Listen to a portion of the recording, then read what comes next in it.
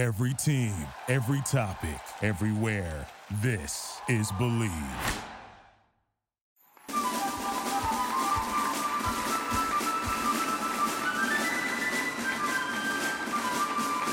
Welcome, everyone, to episode 1 of the American Rugby Show. It is absolutely fantastic to be here. I am one of your hosts, Alex Corbacero, and I am joined by the one and only US Women's Sevens co-captain and my fiance, full disclosure, Abby Gustaitis, and USA Rugby legend, Todd Clever, the most capped Eagle in history. Welcome to the show. This is the hardcore group of the show, the hosts. You know, I've been buzzing about this project for a long time. I thought about it a long time during cancer and other things going on this year. And I'm just, finally excited that we actually have it here. Episode 1 is here and just in time for the launch of the MLR. Super stoked to be here. I gave up sitting in the sun to come inside and record this podcast. So equally passionate about it and super excited to chat rugby. Todd, how we going? I know Corbs is so excited for this. You can hear him and buzzing. But I think the people that are more excited is the actual players of the MLR. I was on the ground for the opening LA game at the Coliseum, watching all the games across the states in MLR. People are buzzing that rugby is back. Six Nations completing. We're going to cover all the things domestic and international. So this is going to be a great one. It's just so exciting times to rugby in America. It's been a rough year. Everyone's been sitting on the shelf waiting to get back to their rugby. And finally rugby in America is coming back. Sevens is on the way back. And let's just talk a little bit about the show and what people can expect other than Todd mediating between Abby and myself. Got our opening segment, which is called the State of the Union, and that is where we're going to talk about the biggest sort of stories in the global game and in the American scene as well. And this week, we're going to look at the launch of the MLR, no brainer. We're going to finish on the final round of the Six Nations on NBC, and there's actually one more game to go, but technically that's round 3, so we'll leave that there. And then also as well, Sevens return and the importance of Sevens coming back, the run into the Olympics and everything going on there. Eagle Watch, which I'm super amped for, covering all things USA Rugby. Todd and I might get a word or two in this podcast, so we're really looking forward to sharing our insight. Just jump in whenever Alex goes to take a breath. That's going to be my advice going forward. The breakdown. We're going to dive deep in the MLR. We have an awesome guest. We have Rob Hoadley, former head coach of the San Diego Legion, Coach of the Year. It's going to be great to get his thoughts and insight on what he saw in the opening round. We've got a really stacked show, and I'll try not to talk too much as always. Let's get to our first segment, the State of the Union. State of the Union. Welcome. A long-awaited is the MLR Season 4 kickoff. Gentlemen, tell me your opening thoughts. The teams across the board were, you could tell they were just caged up animals right when that start whistle, that first kickoff, they just went after it. So it was aggressive rugby, big tackles, big hits. Some tempers were flying, cards were going off, the Richter. But along with that, there was some great skill. One of the concerns I know that there was, from head coach Gary Gold to all the players and all the coaches are such a short preseason. And, is that going to, allude to, is it going to be a preseason game or is there going to be more injuries or how is it going to take? But I think across the board, everybody responded well and you could tell the dedication on all the athletes. They were fit, they were ready to go. And, we had some great rugby along the weekend with a couple upsets and, some great plays.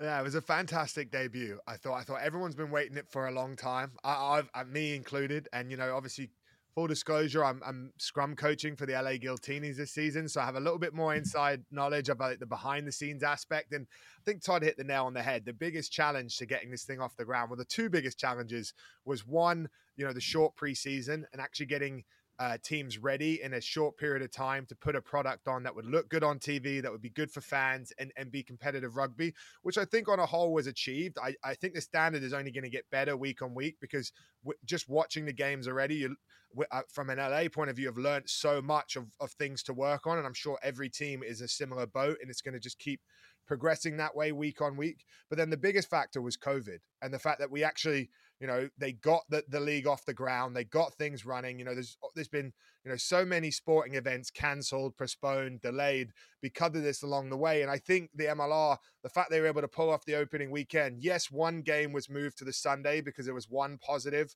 and so that they had to then do extra testing and time to allow that game could be put on. But on a whole, to get this thing off the ground, I thought it was fantastic. One little hiccup, like you said, not bad for opening weekend, given where we are right now in our nation, and super awesome to see all these incredible players coming from overseas get here safely, be able to integrate into the teams. How about the Rugby Network? Talk to me a little bit about that, Todd.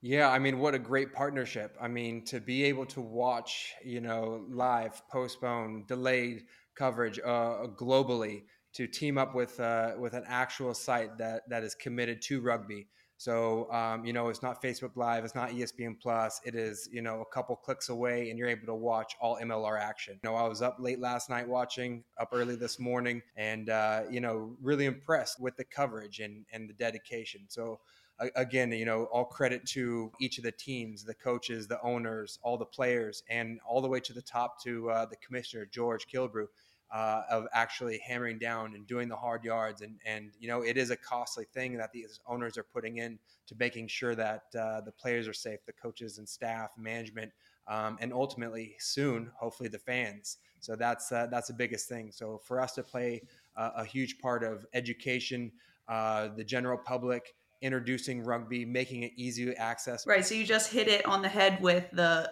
broadening rugby to everyone and allowing access. So how is that going to pick up the MLR? Are more people going to be able to watch, or will more people know what rugby is at this point? I think it's a pivotal moment for the MLR, and I think it's a massive moment in their growth, and it's kind of an innovative moment too, because it's not really any other leagues that have gone about doing it how they're doing it. They're not in a position where they're going to be making big money on their TV rights yet, because they're too in their infancy of their growth. But to partner with someone like Rugby Pass, who is very established, that has a great track record of buying rights, broadcasting rights all across the world in different regions and everything, to actually bring them in and partner and make your own OTT service, I think was pretty clever. It's a very good hub for fan engagement, and then it increases their brand and interest that is definitely circling abroad. There's no doubt about it, with a Matt Gitto and Adam Ashley Cooper, a Chris Robshaw and Andy Ellis, all these big names across the world. Now those curious eyes have a destination to go. We could talk about the MLR all day, but we'll save a bit of it for our breakdown with Rob Hoadley, Todd, and Alex in a little bit later. Talk to us, Alex, a little bit about Six Nations. I know a lot's been going on. Oh, well, don't even get me started. You think I'm teeing up on the Rugby Network? Just wait till you get me started on the Six Nations. On NBC, for everyone listening, make sure you check out Peacock TV. We can get every game live and on demand. Got that little plug out the way. Okay, Six Nations, we are supposed to have our final weekend. There's obviously one game that was postponed, Scotland, France in round 3, which has to be played this week. And so the big question was, Wales coming in 4 from 4, could they pull it off? And, up until a minute to go, it looked like they got it done. You had a red card, you had potential, you had yellow cards. At one point, France had a red card, but Wales had 2 yellows. So France were actually a man up, even with a red card. Went down to the final minute. France scored. It honestly was fantastic. I thought Wales' ability to take it to France and put them under pressure was incredible. Wales dropping the ball, missing the grand slam. All of a sudden now, with France getting that last try in the last minute, it gave them a bonus point, which then eventually means that they have one more round to play. And if they have to play Scotland, I believe they have to win by 22 points next week with a bonus point, but it is at home. So it basically means that the Six Nations is going to finish next week, and we do not know the answer. But at least I'm glad if there's one round to go, it matters instead of a nothing game. And so for me, I thought the Welsh, you'd be gutted for them. So Corbs, do you think Wales is going to give them some extra coaching or tips on how to beat France, just so they can secure that win? I'm telling you, all Wales will be cheering for the Scots, and so the Celtic bond will be strong. You never know what sort of insides are going to be needed. And, the curious thing with this game, as well as the side story, is this is actually out, the next week is out of the international windows. So it's been tricky actually getting this game off the ground, because technically the clubs don't have to release the Scottish players, especially the English clubs who have Premiership games. The French clubs have to renegotiate it's with their release windows. It's quite a tricky thing. So the fact we even got this game is fantastic. And, I wanted Wales to win the Grand Slam. I thought, they got there with absolute luck. But they were in the big game and they brought it. They had, 2 games with a red card, 1 game with some, shocking referee decisions from England, from the referee against England. And then they absolutely smoked Italy. So for me, it almost was going to be a perfect story for Wayne Pivac to turn his season around. But we got one more week. France v Scotland. I think France smash them. I just think they're too physical for Scotland. Scotland are a good team, good nuts and bolts, but I don't think they have the physicality to handle the firepower of the French. Unsurprising, the former England internationals blaming the ref for the game, but alas, we will move on. Not blaming it, but I'm thinking of Wales and Six Nations. I think it has to be in the narrative. I'm thinking, the Welsh Rugby Union is going to, dig into their pockets and help cover some of those costs at these clubs in this country, so they're able to stack this, Scottish team out there. And if the Scottish team bring what they brought, against England earlier in the Six Nations, they're up for a great game against France. There's some serious English hate going on here, which is nothing new in the rugby world. But Scotland, I think the key for Scotland is their kicking game. I think they have kicked very well, very clever, put the ball behind teams, got a lot of return from that. And because they are behind, I don't think they can match France's physicality. If I was them, I would kick a lot. I know it might be boring to some, but if you want to beat a bigger side like that, kick behind them, get the ball back, return, frustrate them, and then look to play fast and tempo rugby that they play later in the game as the game opens up. All right, you called it boring yourself, so we'll shift away from 15s over to 7s, the more athletic code of rugby. All right, sevens is back, and you can't say it's not as physical. Look at your face, Abby. You have 9 stitches in above your eye. There you go. So it's just as physical, more athletic. So I was sporting the old Nelly look from the late 90s. I think he was down on the cheek, but I just upgraded it a little bit. Nothing like a training injury from your own teammate to really keep things spicy down at the training center. All right. So speaking of sevens return, Abby, it is opening up in the world again. Sevens is probably the last factor of rugby to return, mainly because it's based a lot of the time on events and crowds. So you and all your teammates and all your fellow sevens players have had to wait patiently for pretty much just over a year now for competition.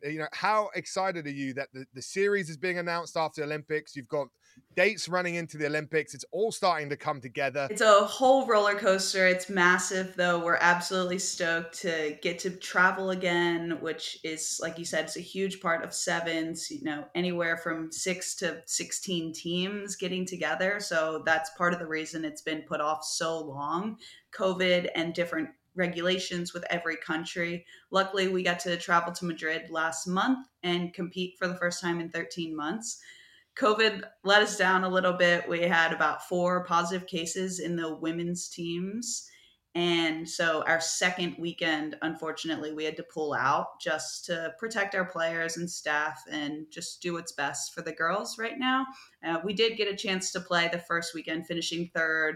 Actually pretty disappointing for us, losing to France and Russia, who are both great competitive teams, but first time playing against another opposition in 13 months. So it's good to get back out there. Yeah, I was going to ask, what's that like when we found this a little bit when I was in the coaching in the preseason. When you're training against yourselves, there's only so much you find out until you actually scrimmage or play against, opposition that don't know your calls, don't know your plays. And actually, you have that sort of almost that fear of that unknown, that it just raises the intensity a little bit. Definitely. Right. You go from training with your teammates, and yes, it's still full contact in a scrimmage, but at the end of the day, that's your mate or that's your friend, and you just can't get that same level up. But I think that was one thing that held us back a little bit in Madrid, was getting that tournament level hype of, oh no, we're back. Like this is it. And this is what we've been working for, but we just didn't step up to that point. And it let us down in our physicality. And as the American team, that's one of our biggest assets. Like, we're those big, strong, physical girls out there. No one wants to play us, but we have to bring it. We can't just expect it to happen. And I think, we just didn't get to our level of play. And then just as an athlete, how did you find it being, going from all your careers of playing in front of crowds a lot of the time, and these sevens events representing your country, the anthem, the crowd, the atmosphere, and then you had that long wait waiting for it, and then you come back and it is sort of quiet, empty, different. Did that affect the mood or the ability to get yourselves up for the games at all, or was that not an issue? It was different, but definitely lower down on the list of priorities.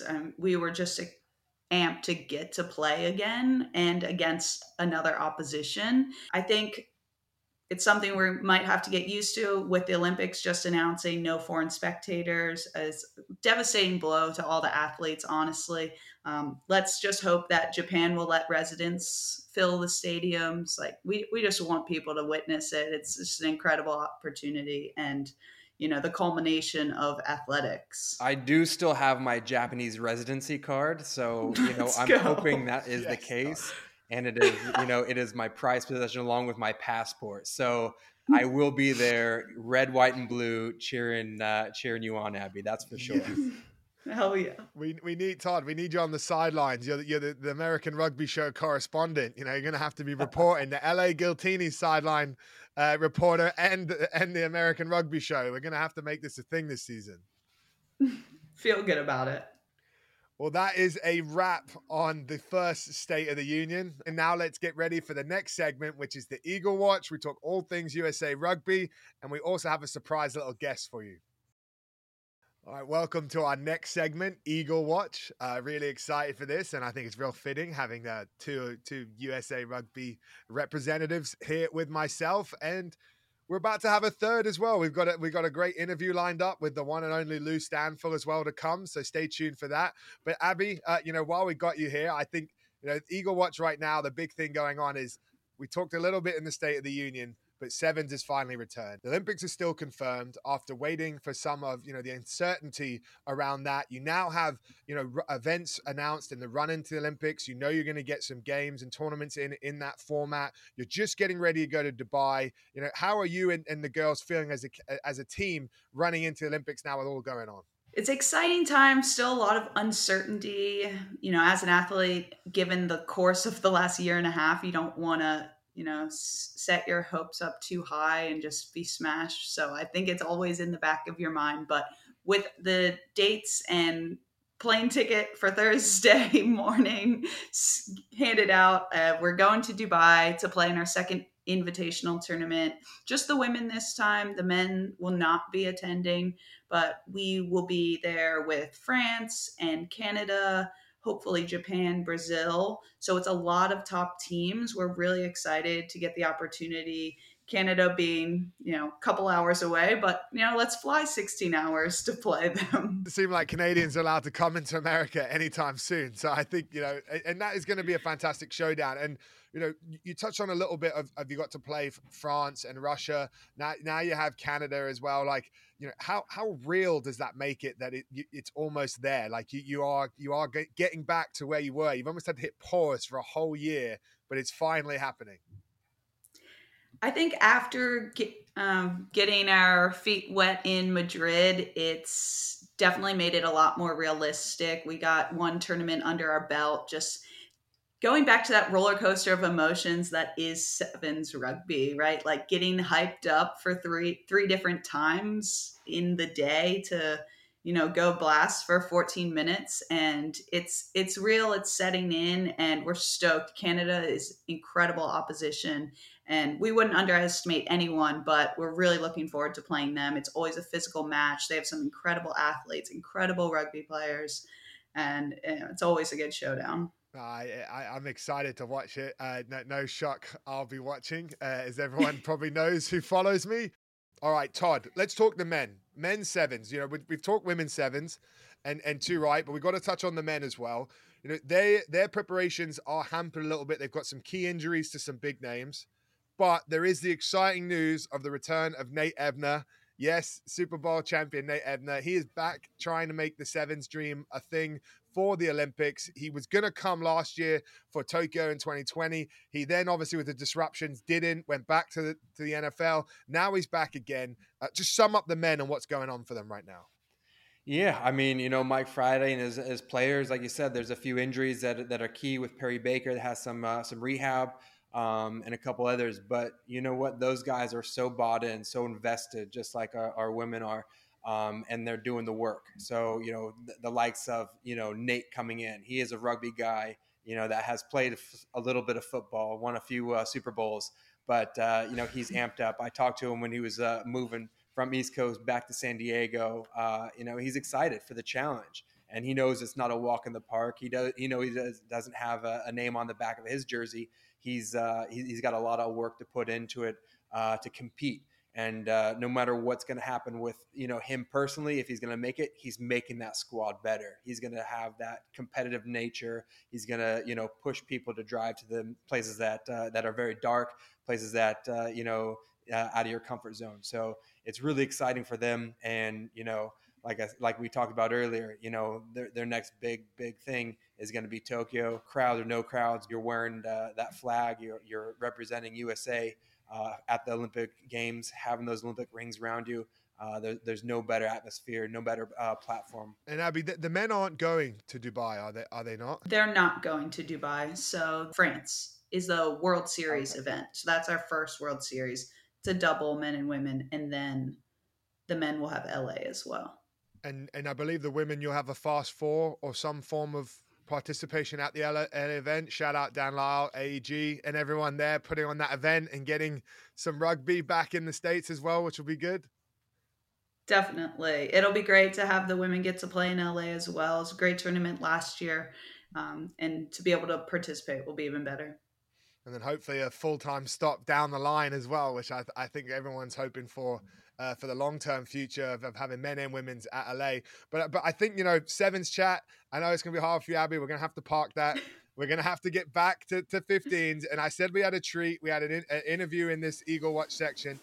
We are joined by the one and only. I love saying the one and only, but he is the one and only, this guy, an absolute character. Lou Stanfill, 3 World Cups for the US Eagles, San Diego Legion, absolute wrecking ball. And, he's been fighting a good fight himself at the moment, but it's an absolute pleasure to have you on the pod. I know you and Todd are very, very close as well. So Todd's itching to go. I will take it over from here, Corbs. I mean, I know you do justice, but I've known Louis for, since 2000. Played against each other in high school. He went to Jesuit in Sacramento. I played for Bellarmine College Park. We played against each other at university, Cal Berkeley, the Bears versus University of Nevada, Reno, Wolfpack.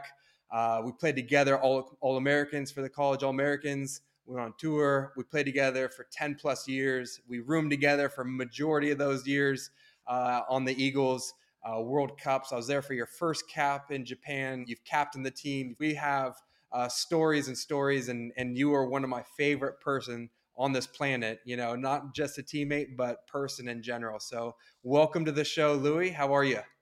I'm great, guys. Thank you very much for having me. That's quite an introduction, and all of it true. Those are the best kind. Unlike some of the stories that will happen after this. Do you have one highlight, of your rugby career as an Eagle? Oh man, I mean, one highlight that always stands out to me was my very first cap in the 2007 World Cup, where we played against England in Lens, and the stadium was massive. They had to hold at least close to 50,000. And we came out for the game, right? We're on the field, and right as everything starts kind of wrapping up from our warm up, getting ready to play, that's when all the England fans started singing "Swing Low, Sweet Chariot," and it was going around in a circle. I was just beside myself. I felt like I was in a movie going in a carousel. It was incredible, and then the general ambiance and the level of the play, but that is a memory that I always think about fondly. And not only that, but I mean, do you remember all of the motorcades that we would have going to games, because this was post 9/11, and they were up in arms about all of the potential terrorist threats that could be. Like, I remember every single overpass that we went under was blocked, and there was a cop. There was 2 helicopters, 3 motorcycle, 2 cars, and then 2 undercover. It was nuts, man. Every time we went someplace, like our doors were taped with security taped, and you could tell if they were broken. And oh man, that was a crazy tour. That was a real experience right there. Yeah, 2007 was definitely one of the highlights, and exactly what you said. Playing against our opening pool match against England, they're reigning World Cup champions from 2003. Had them open packed stadium just full of English. It was 99.5% English fans, and being in that atmosphere, I actually remember this game. And I watched it, and you guys started so well. Like, you frustrated England early. Vickery, did he trip? He tripped someone in that game, didn't he? And I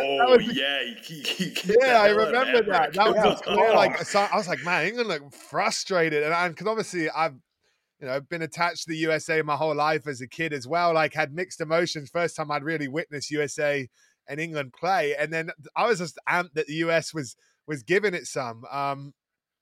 Who is it? McDonald, the big prop as well. I remember he had a pretty good game, some nice carries, and then I knew him from that he played at Leeds, I think, at the time as well. And I just remember, like, you guys, man, it was a good showing, that game. It was one of those games that you're up against, a giant, and our chances of victory, obviously, on if you're betting man or anything else, is David versus Goliath sort of thing. And we just relished it, and we were proud of our performance afterwards. And we just, that was the whole thing, being on the Eagles. You can make these tournaments, but you don't want to just go there to participate. You want to go there and compete, and you want to, level yourself against the world's best. If it's Delalio, if it's, Barkley, like you said, Jason Robinson on the wing. I mean, what fun we had, playing against people that, we watched in Six Nations, leading up to it. When we were playing in front of, a few hundred people or a couple thousand people, they're playing week in, week out. Question for Lou then. We've talked about your Eagle highlight. What is your MLR highlight? Because you had a good second innings at San Diego there at the end. Oh man, when I think back of my rugby playing days, obviously everything I'd done to be on the national team was always on the forefront. But in terms of experiences with clubs, as a semi-professional, my time with the Legion was some of the most cherished rugby experiences I've ever had. And I think it was more about being able to do it on my own terms. When I retired, I was broken. My body was broken. I was putting everything into the jersey. And ultimately, when I started getting towards the tail end, I wasn't performing well enough to maintain my appearance in that jersey. And so it was definitely time to leave. But after a little bit of rest, I had realized, I had gotten a little bit of strength back. I got an opportunity first with Austin when my good friend Todd here gave me a call and says, "Hey, we're short on numbers. Can you come in and play reserve?" And I said, "You bet your ass I can." I felt like I had a Rocky moment, There goes some left in the basement. And so with the Legion, though, I would say, oh man, so many good experiences. We had a good drink up in Houston after we played the SaberCats that I can't share too much of that on this podcast, but it was good. Everyone was bought in, and we didn't go anywhere. Anything. We stayed in the hotel. It was just us. So, but for better or worse, I'll tell you what, that the closing moments of that final, as much as it pains me, that's one of the memories that sticks with me, because that's just the way life is sometimes. You win some and you lose some, and it sucks when you lose, but there's always lessons in there, even when it's your last opportunity. Yeah, no, I mean, it was so great to see you come back after, you hung up the boots internationally and thought you were done. And I remember, I know you well. We talk often, catch up, families and everything. And I knew that there was something left in the tank, and that's why, wanted to give you a call. And so glad you play, for, the right reasons. A lot of times you kind of get stuck when you get started contracts, or you start playing, high performance level internationally, that you're doing it for a paycheck, or you're doing it because it's a goal of doing this. but the whole reason of why you got in the game is for enjoyment. And that was definitely awesome to see you, perform and express that on the field. Appreciate that, Toddy. Yeah, not every rugby career is perfect, but for me, I was real blessed to be able to travel the world. I didn't make any money doing it, but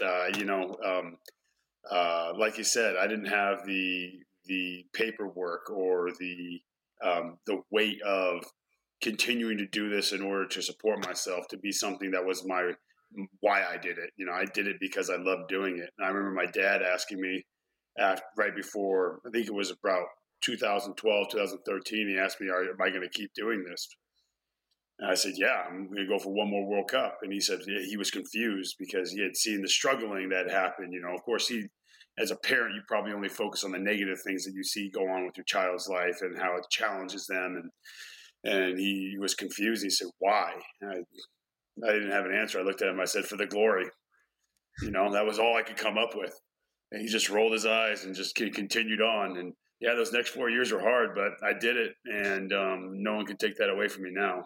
No, I mean, you say you don't make any money, but I mean, you did play, had a stint in Italy, played professional there, and set aside with the dollar sign next to it. You are one of the richest men I know, with a loving, supporting family. Your story, your airplane miles, your caps, your jerseys. I mean, you tell one hell of a story, and you're one of the guys. I mean, people want to be around you.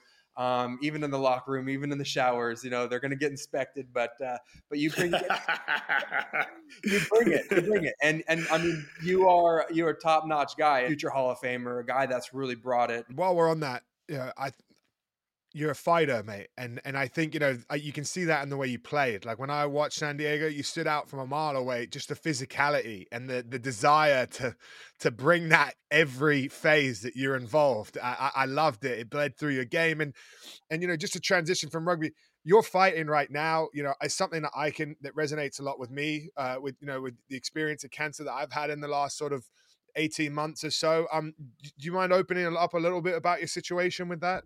Yeah. So I got diagnosed on Friday the 13th in November 2020. What a day. And, I mean, Corbs, I mean, you don't think it can happen to you until all of a sudden the doctor, tells you. I went in to have a mole removed on my head that my barber kept running over with his comb. And I was like, oh, okay, it's time for me to remove this. And the doctor looked at my neck and I had some lumps and he said, let me check those out too. And that's how I got diagnosed. I went in for an autopsy or a biopsy. Not an autopsy, thank God. I was about to say, you're a tough man, but that's a decent one. The ghost. Oh, not that tough. I'm not that holy.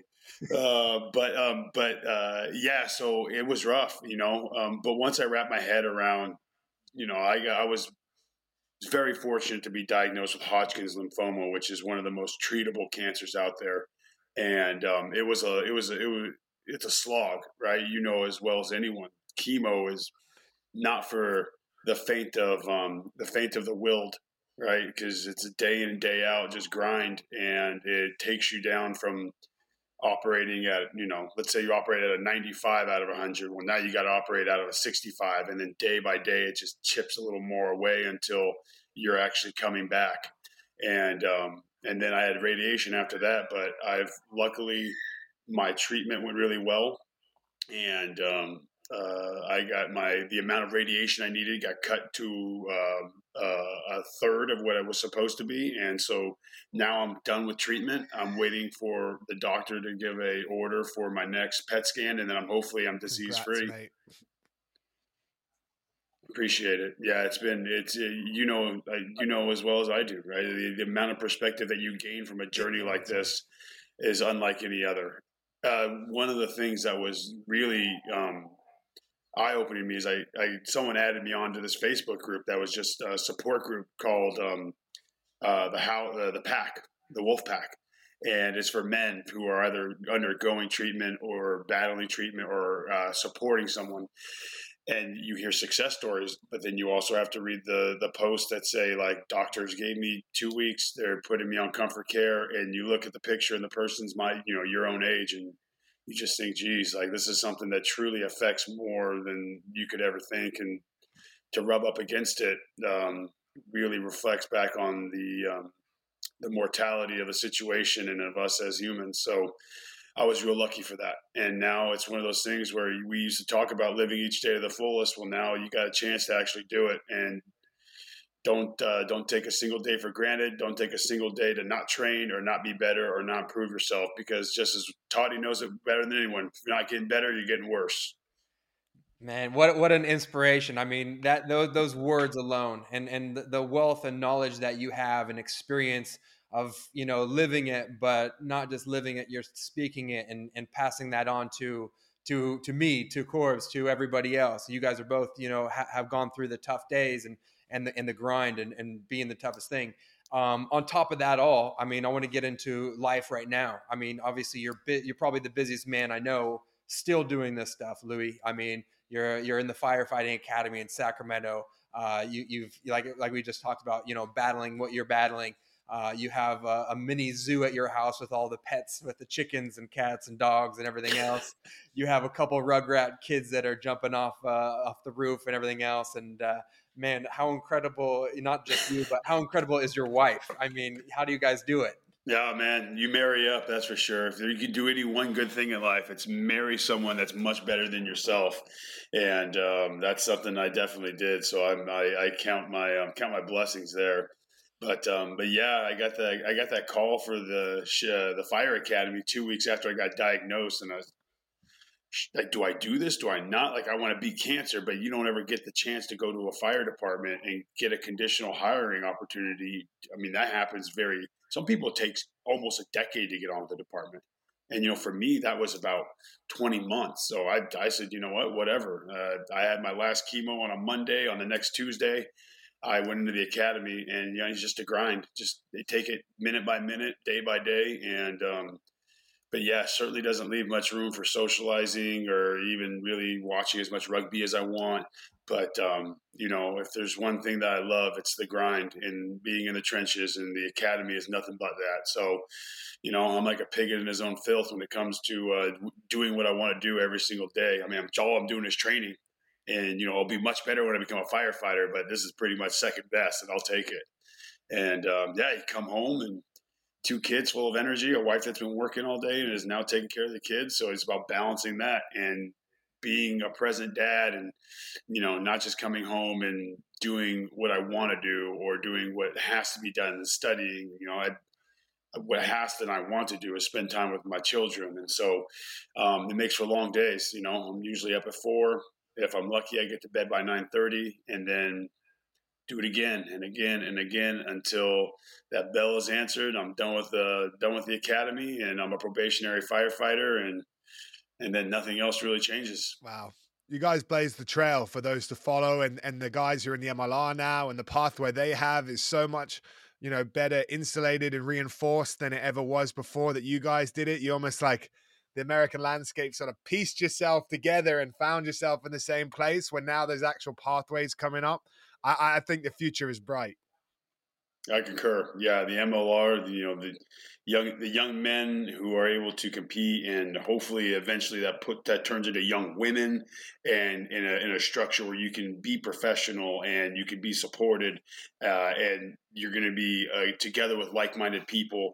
I mean, like we said, the amateur situation, it kind of produces a different type of international player, where it's all heart. Well, now we get the opportunity to really take that heart and add on that skill element and really push rugby in the United States to breaking through that tier 2 and into the tier 1, hopefully within the next decade. Amen to that as well. You've been a fantastic guest. Thank you so much for joining us. Again, you're such an inspiration. Corbs, do you have any last you're remarks? A hero, mate. You give me inspiration. I think the fact you're able to do this fight with everything else you've got going on, especially being a dad at the same time and a husband, I have so much admiration for that. I couldn't even imagine doing my experience with what you have on your plate. So, mate, you're a credit to it, and thanks for coming on the show.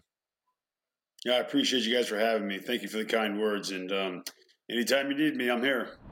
All right, it's time for the breakdown. And to talk MLR, I didn't think it was possible to talk without having Rob Hoadley on the show. Todd, you know this guy as well as I do, but former coach of San Diego Legion, former MLR coach of the season. Rob, it's fantastic to have you on, and I just want to get your opening thoughts on the MLR quickly. First time actually sitting as a fan and not in the hot seat of coaching an operation in this league. What did you think? Yeah, been kicking back, mate. Yeah, had the dressing gown and the slippers on. Was waiting for Todd to come round with a couple of cigars, but unfortunately he had business up in LA. So no, it was really enjoyable. My first weekend as an MLR fan, and taking in all the other games and keeping an eye on a lot of old friends. So no, it's great. And I know you guys have been discussing the product now that MLR are putting out, but something we've discussed.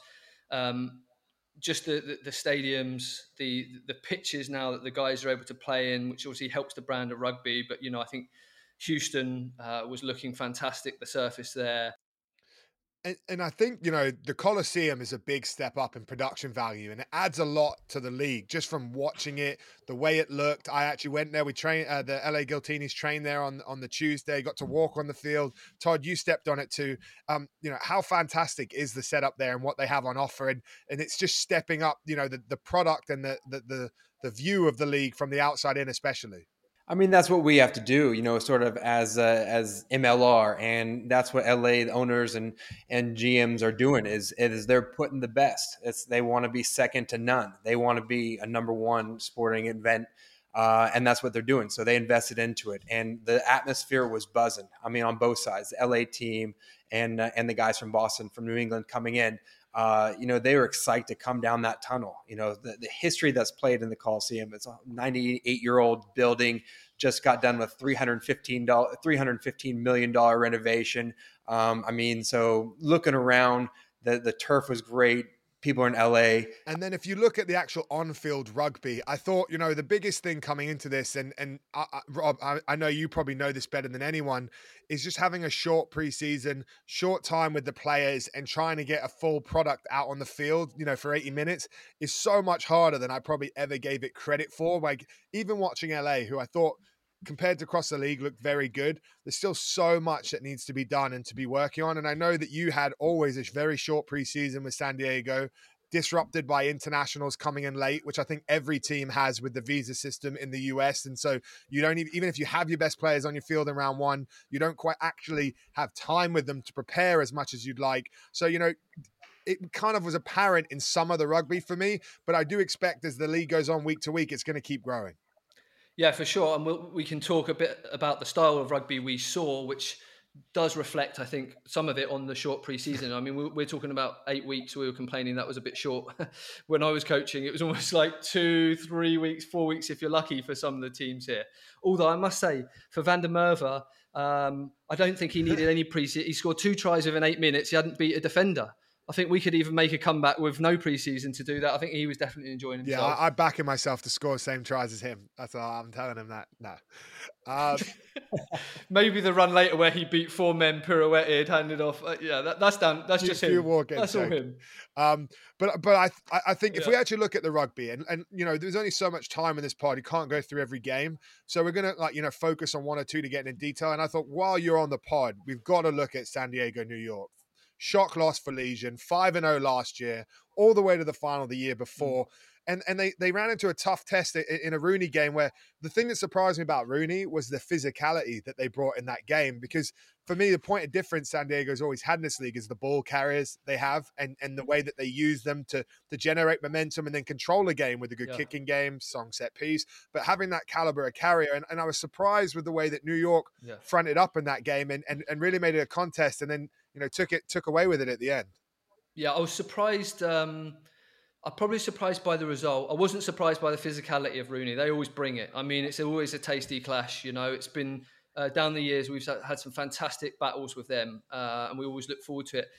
And I think, we can talk about the physicality between the two teams and who got the upper hand, but I think it was more a case of the attacking physicality versus the defensive physicality. Because Kenny, Nazagenge, Sam, CC, they were getting gain line. They were winning a gain line with their physicality in the first half. But New York took over. I thought the start of the game was a real good battle between, I thought Nate Augsburger was pulling the strings brilliantly for Legion in the first 20 minutes. You've got a young fly half there in Josh Steele.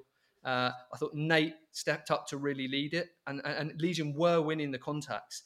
And I think, the turning point was when they just started falling off tackles. A couple of restart errors to lose field position. There was obviously the line-out drive try at the start when New York came back, but then it was falling off tackles. So if ever New York got 5, 6, 7 phases, they were getting gain lines and scoring. And I think it turned from Nate Augsburger controlling it into the wily old Andy Ellis taking control. And he did it in a slightly different way. He was changing direction a little bit. He had that lovely little shoulder ball pass to set up the try. But it's great to see the control of those two. But I think after that period where Legion just lost their way a little bit, I think they started trying to go wide from set piece from first phase around halfway. Not a bad idea to change it up. But with the wind, I don't think they actually executed brilliantly on that. And I felt like the wind well was a huge factor on the game in general. And I think that is something, that teams are going to have to really contend with. If Legion to keep that venue in Vegas, which I believe they are, it is very much exposed to the elements. With that wind there, I believe they want to build some temporary seating there as the season unfolds and fans are allowed. But that's something to contend with, because I did feel like, it's very hard sometimes to kick into the wind. It's hard to have width on your game when there's a wind absolutely gusting. And then, even the line out having to be a lot more conservative at the line out, and then set piece gets disrupted. I thought it played a factor in sort of limiting the aspect of the rugby. It did. Obviously, when we're talking about, in a second, watching LA on that perfect surface and going width to width and playing out the back options, that wasn't really it was a different game, but you've got to be able to win different games in this league and in any league.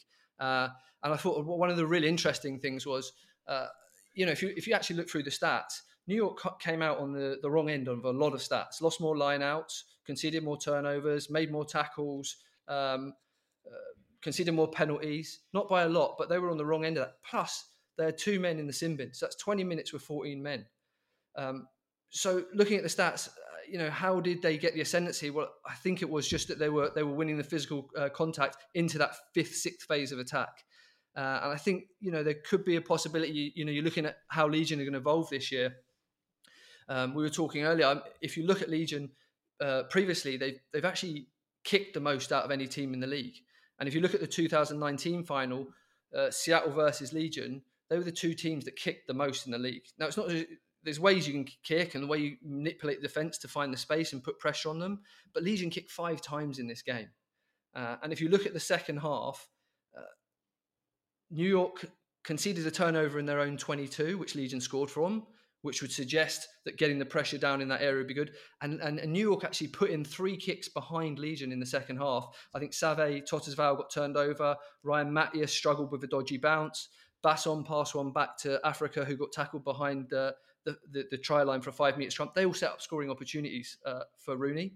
So I think potentially tactically there could have been a little a change there, but it's going to be really interesting to see how the Legion team evolves. And obviously they got the maestro Joe Peterson out, who's going to be the one to come in and pull the strings. I also felt that maybe Rooney had a bit more depth off the bench in the forwards. That the forwards that came on later in the game, I thought there was a little bit of a drop off in Legion's set piece later on in the game, and I thought Rooney's ability to score that drive at the end, they almost made it look too easy at one point, and then they started to have the scrum ascendancy later in the game as well, and that just sort of steered them control. And I wasn't shocked that they lost, but I kind of was too, just based on what Legion have done so far in this competition. And last year 5-0 hit the ground running, and I don't want to tote your bell too much, but in that camp, which is so juiced to winning, like, how do you feel like they're going to have to react from a result like this?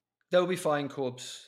That Legion side is going to be up there at the end of the season. For me, they're favourites coming into the season.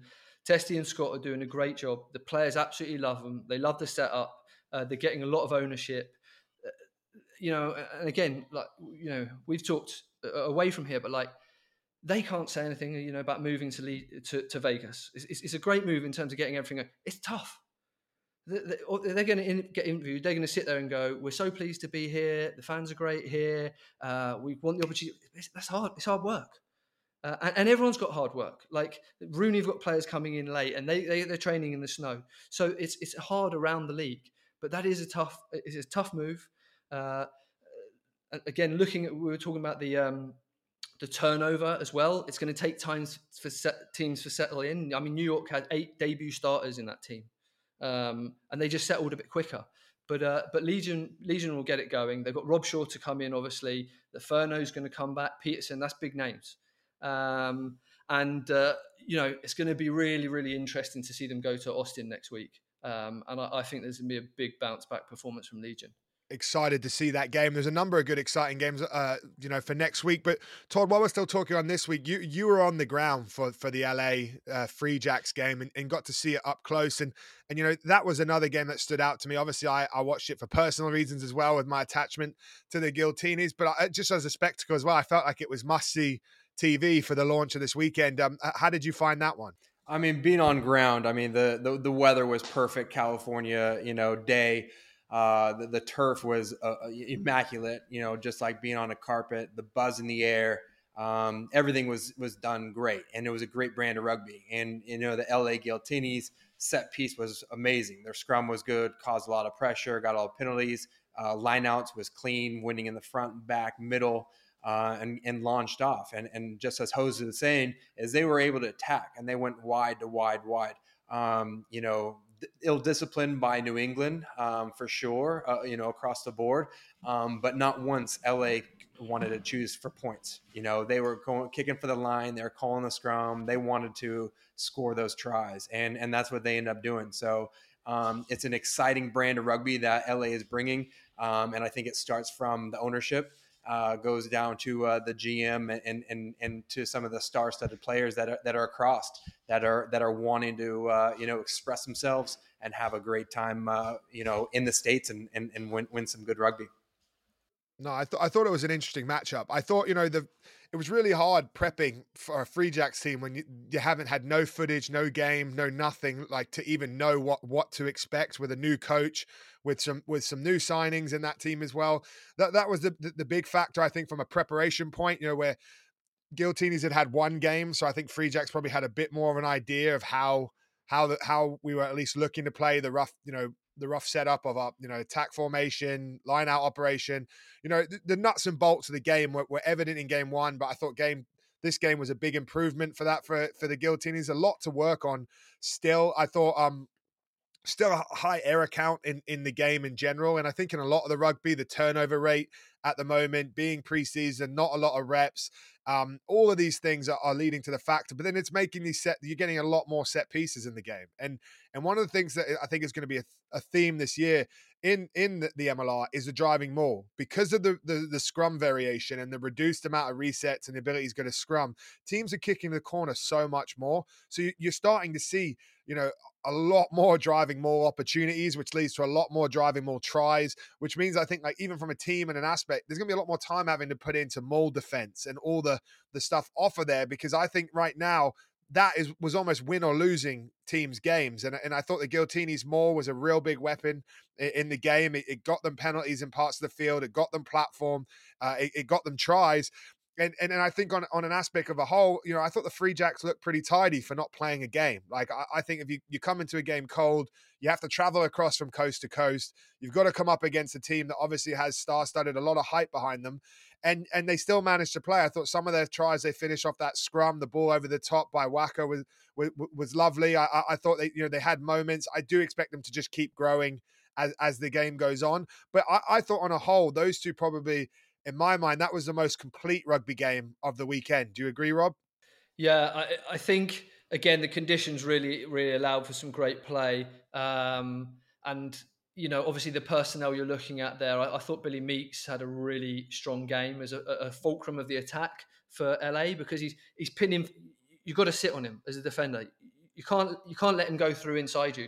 You've got to sit on him. He's a big body and he's coming hard, running great lines out to in. But then he's got the ability to play back around to Giteau on the loop, as you saw for the second try. So he's pinning defenders in, and he's doing the hard work to create the space out wide. I mean, it's the same thing. what are we trying to do here? We're trying to find, as a team, we're trying to assert our dominance. It can either be physically, or you got to find space. You got to find the best space. So even talking about the kick space in the Legion Rooney game, you've got to manipulate the defense a little bit to find that space. And I thought Meeks did a fantastic job of that. And he let the second wave of runners come round. And when he's stopping your footwork as a defender, and then you're chasing Giteau on the loop, you're in trouble. So I thought that was a feature of the play. And then I just think, just for Giteau, obviously he's a class apart. And just the way he kind of just lies with his eyes. And he draws defenders one way, and then he's just so smooth, and he accelerates, and he's not taking big contact. It reminds me of playing against Johnny Wilkinson, although it's completely different kind of footwork. But two guys pretty small, but they don't take heavy contact. So they find little gaps, and then the ball's away before the defense is set. So you think of them as massive distribution threats, massive kicking threats, but when they go at the line, they time it just right, and they're always producing quick ball. No, I think spot on. I've been really impressed with him, and I've been impressed with all of the sort of big name stars that have come to the Giltinis. And I think, you never quite know what to expect, and you wonder, people coming for the right, wrong reasons to America. Are they here for a jolly? Are they here to give back? Are they here for the team?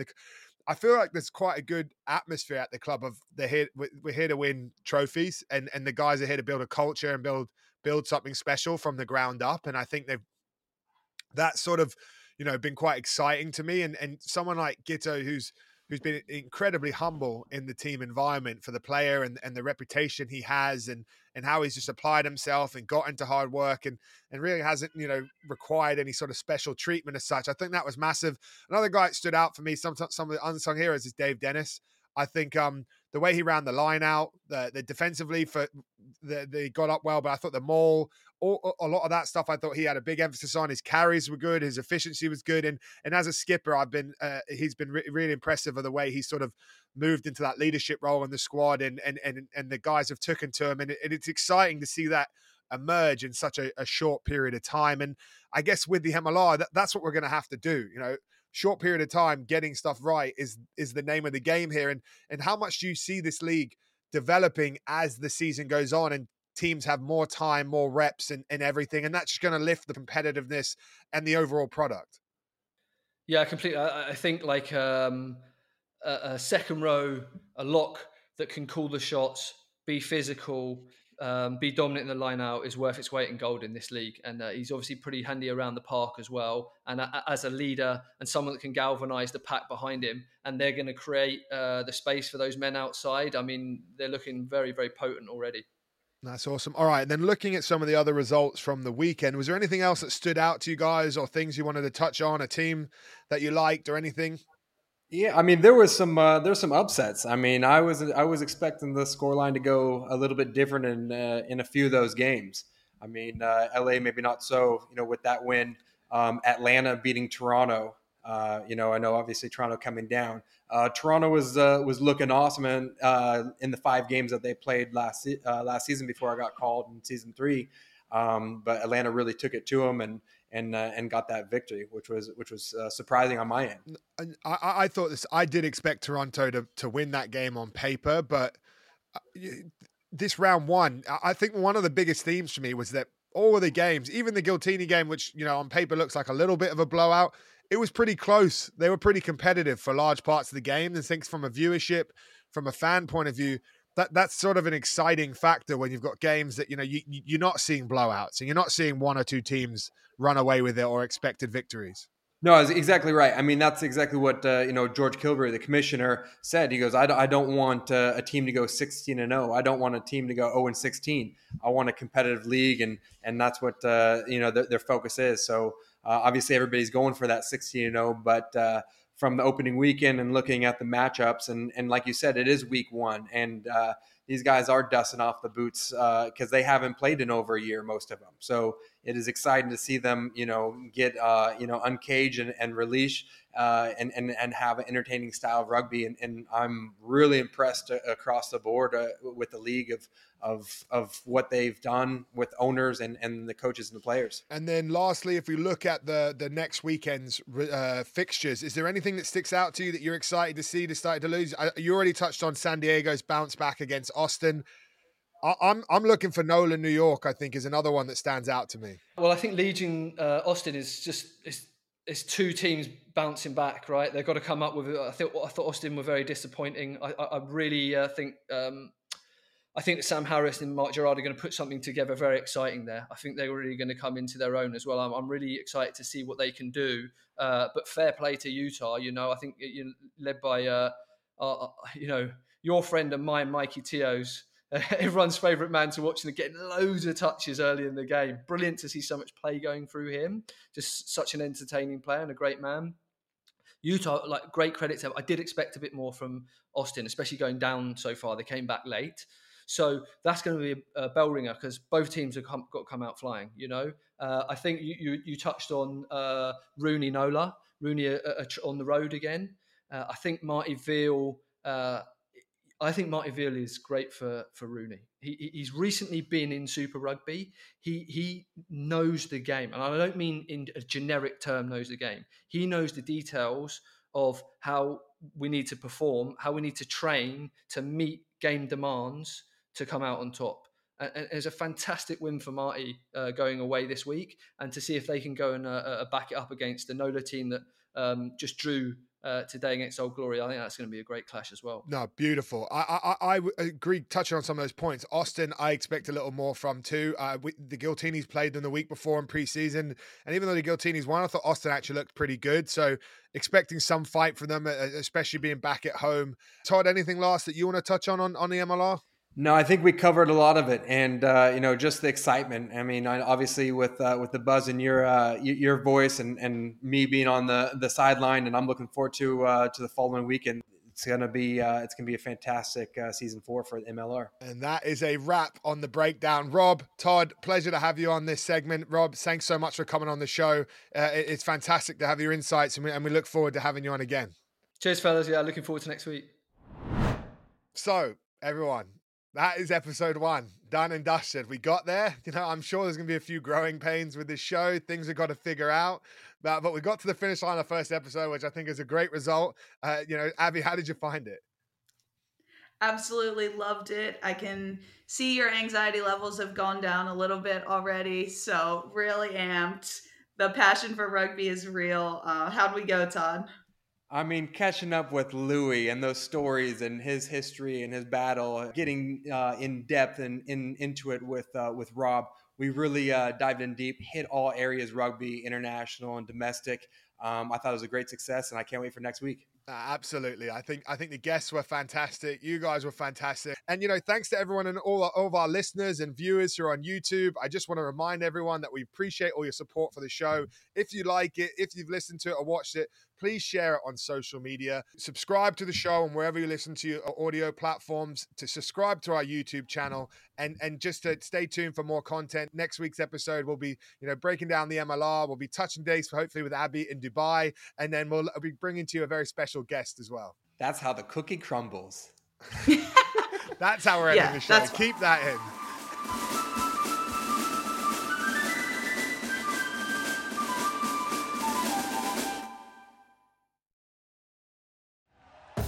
Thank you for listening to Believe. You can show support to your host by subscribing to the show and giving us a 5-star rating on your preferred platform. Check us out at Believe.com and search for BLEAV on YouTube.